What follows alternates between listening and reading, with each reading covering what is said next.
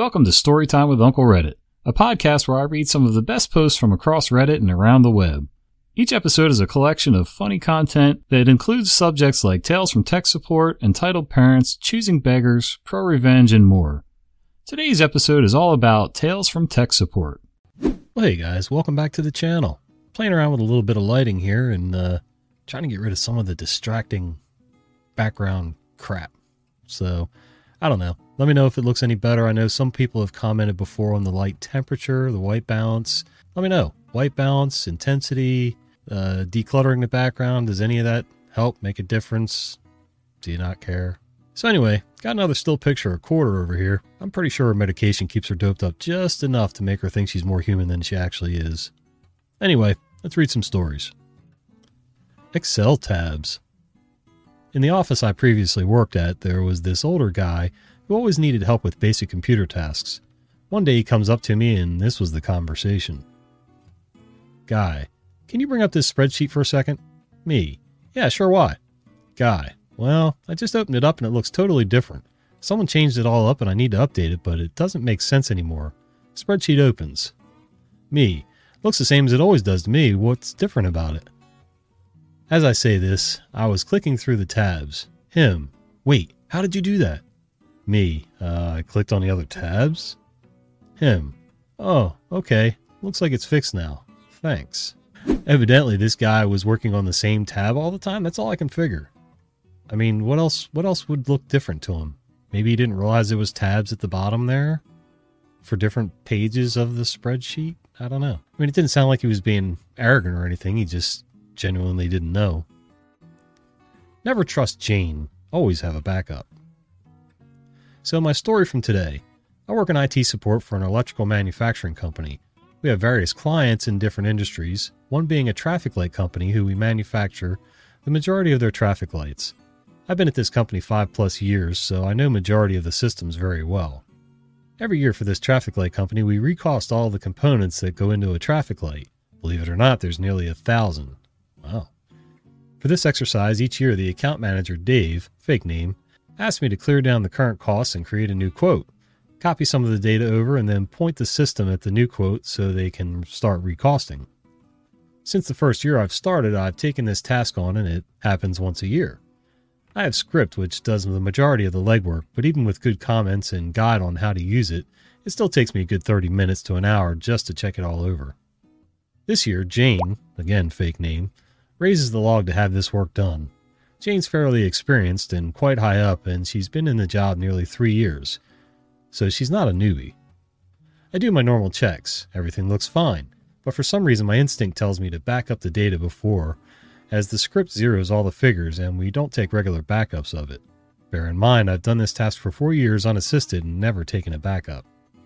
I commit the change, close the log, and an hour later Jane messages me saying she didn't want me to change it over yet and that now all the figures are zero. I reply, you didn't specify that in your log and worded it as you wanted it. She apologizes and asks for the data to be restored. Now in my head, the thought does cross my mind. Should I say, tough crap Jane, it's all gone, and then for them to spend probably a day to re-input the data? But I keep my layer of professionalism and restore the data and revert my work, which takes all of 5 minutes to do. Jane apologizes again after I confirmed it's restored. I do the general, oh no worries response. After 5+ years, this is the first time I've really noticed an instinct decision to really come and save me, Jane, and the company. FYI, this was a £500,000 order, so no small feat. I left the situation with even less trust for Jane and a bit of an ego boost for being a genius for taking a backup. Well, all I can say about that is, you should feel pretty good about taking backups, but it's also something you probably should have been doing from the start. Just in case, you never know, things goof up. It's not just about not trusting Jane, it's about not trusting other people, equipment, systems, circumstances, the weather, whatever. Always, always, always, always back up your work. I've learned that the hard way, and sometimes it's a really hard lesson, especially with video and picture files. The time I should have walked away, but didn't. There are no heroes in this story. There are no villains either. There are just people. This is the story of a kid who knew just enough to get himself into trouble, the people who didn't believe him, and his forced pilgrimage through the valley of ignorance. I've never officially been a sysadmin. I've just been an enthusiastic/clandestine IT department since before the art of Google Foo was invented. I came into my skills in the traditional way. Push buttons and something happens. Push more buttons and more things happen. Until it's 4:30 and you're frantically learning to reinstall the operating system before your parents get home from work. Allegedly. Over the years, I've dabbled in paid work to cover the bills and fix stuff wherever I was working at the time, but I've always been honest about where my skill set begins and ends. Pride doesn't recover data, after all. But you fix enough systems, get enough of a reputation, and over time, people stop believing that there are things you can't do. This is the story of the time I stopped believing I couldn't do something either. I had just started learning about RAID because I like the idea of having a little redundancy in my life. I'd never lost a hard drive before, but let's just say that I did learn to make proper backups at a young age. There you go. After some research, I decided that the spooky action at a distance known as RAID 10 was the way to go. So I set it up, miraculously without errors, and life was better. For a while. One day I was visiting one of the shops I helped out every now and then. As soon as the manager saw me, he came running out and dragged me into the back. It turned out that they too had set up RAID 10 at some point. Cool. And it turned out that one of the drives had failed and another was starting to give errors. Okay, not as cool, but my at-the-time knowledge told me that while this was a bad situation, we could still recover from it. I offered to swap out the dead drive and come back the next day to swap the other, once the rebuild had finished. Easy peasy, right? The next day was the day I learned RAID is not immune to data errors, especially if a bad drive goes unnoticed for long enough. After about 4 hours of looking up error codes and messages I didn't even know existed, I knew I was in over my head. No matter how I looked at it, the only solution was to pull everything off the server, rebuild the whole array, and slap the data back on. This situation was way above my pay grade, so I did the only thing I could. I told the manager to find someone else to finish the job. Unfortunately, the manager wasn't having any of it. I was accused of being lazy, ignoring my smaller clients, and various other slurs against my skills and ethics. If I was who I am now, I would have told him which slot to stick that dead hard drive into and never looked back. But I was young and frankly a bit scared, so I promised to do whatever it takes to get them back up and running. Whatever it takes involved 2 more days of reading and writing notes, degrading my array to have a large enough drive to copy all their data onto, and praying to various deities to protect their data while I was away from it. The patient lived in the end, but a part of me died in that room. I never took payment for that job and never worked for that client again, but honestly, I think I got off easy. I knew I didn't know everything when I walked into that situation and should have said so from the beginning. I didn't know how big everything was until it was too late to back out. But despite the sleepless nights that experience caused, I'm thankful for it overall because it taught me to do my research before I'm up to my butt in alligators. Another hard lesson to learn, guys. Sometimes it's hard to admit that you just don't know, whatever the subject is. You know, I'm a carpenter by trade. Does that mean I can carve? No. Does that mean I could build you a piano? No. It just means that I do a lot of woodworking and I'm very good at the things I do. I'm capable of learning, but it doesn't mean I know what I'm doing right now. So don't let pride get in the way, guys. Always admit when you've hit your limit or when you're about to hit your limit. The printer of the gods. Public schools again. 2 weeks ago, we came back from Christmas break. Teacher's computer won't load Windows. Blue screen, etc. Auto repair won't work. The usual deal. The CMOS battery has died. This happens quite often because we have old Frankensteined machines. Well, I go into this guy's room at the end of the day. He'd already left. I replaced the CMOS, reseated the RAM, tried different things in BIOS and some other stuff. No matter what, I kept getting inaccessible boot device. I probably could have eventually got it to work, but I wasn't spending all night on this. I went ahead and reimaged it. The next morning I get a call from my boss. What happened to this guy's PC? He's very upset. All his data is gone. I explain the situation. My boss is kind of spineless and sends an email to him explaining what happened. It was worded in such a way though that it almost seemed like my fault. We constantly tell these people to use OneDrive or flash drive and they just refuse. That afternoon this guy submits a work order for his printer. He wants me to look at it. He's quite vague about the issue. It was a brother and it was already recognized. Maybe I messed that up though. He's in his room when I arrive. Teacher, in a smart-ass tone. So you couldn't get all my data, eh? Me. Nope. The operating system and drivers were corrupted. I had to reload Windows. These PCs aren't reliable, and that's why we always stress to everyone that they save their data. Teacher, then explain this. He proceeds to pull out a few printed classwork sheets. Me, what about them? Teacher, well, when I came in this morning and turned on my printer, they printed out. Me, immediately realizing what's going on. Did you try printing something on the last day of school before break? Teacher, well, yeah, and the printer wouldn't work. I was going to put in a work order when we came back, but then my PC wouldn't even work, so my data must still be on this computer because it printed out this morning. I need you to get it back on immediately. That's 3 years worth of documents. I proceed to explain to him that the print jobs were held in the printer's own print queue. That doesn't mean all his data is still on the PC, let alone on the printer. He argues for a moment, then just gives up.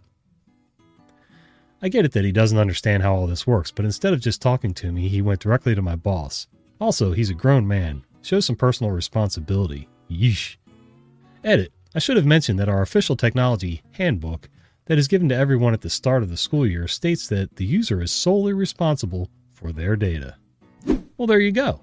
The user is solely responsible for their data. And even if they weren't, why wouldn't you back up your own data? And your boss needs a smack in the chops for throwing you under the bus, too. He is spineless. The docking station that isn't there. This one just happened an hour ago. I'm still confused. I reached out to a user today who was having some issues with a desk setup. They're in another province and asked if we could just message and not call. No biggie. For around 40 minutes, I ask every question you could think of. Is there power? Are there monitors on? Unplug the cables, etc. I ask about their docking station and run through the same things. It's on, plugged in, cords in the right spot. Literally at a loss as why nothing's working here. The coworker went to their desk and found out she left the docking station at home. I cannot fathom how we spent all this time and the monitors were just not plugged into anything, and she told me they were. Note to self, the user is always lying, even if they say they're not. Just assume this from now on, like me. I'm not sure how you wouldn't notice that your monitors weren't plugged into anything. There was no lights, no sign of life, nothing. And then say that they're plugged in. I mean, maybe the power cord was plugged in. I don't know. The docking station doesn't take the power cord, I don't think. I don't know. Why did you do what I asked you to do? So last week I get an email from a manager at one of our clients about creating a new mail distribution group for a set of users. At the bottom of their email they added, please remove everybody from existing mail distribution group except myself. So I emailed them back and asked them to confirm that they actually wanted everyone except themselves removed from this distribution group, used to contact an entire team he manages. He responds almost immediately that I was indeed to cull the existing group. I then go ahead and complete his request and move on to other tickets, assuming that maybe no one sends emails to the whole team anymore or the team was dissolved or will be replaced. Later that day, the manager sends me a request to remove 2 users from a distribution group that did not exist. He didn't reply to my confusion about what the email address is for the group he's now talking about since I can't find it.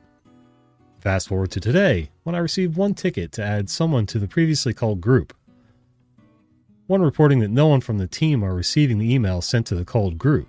So I give the manager a call to ask why users are requesting to be added to this group that I had removed everyone from. And from there it went something like this. Manager, everyone should be in there. Me, well, I removed everyone last week. Manager, why did you do that?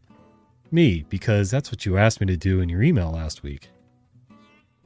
Manager, no, I only asked you to remove a couple people from it.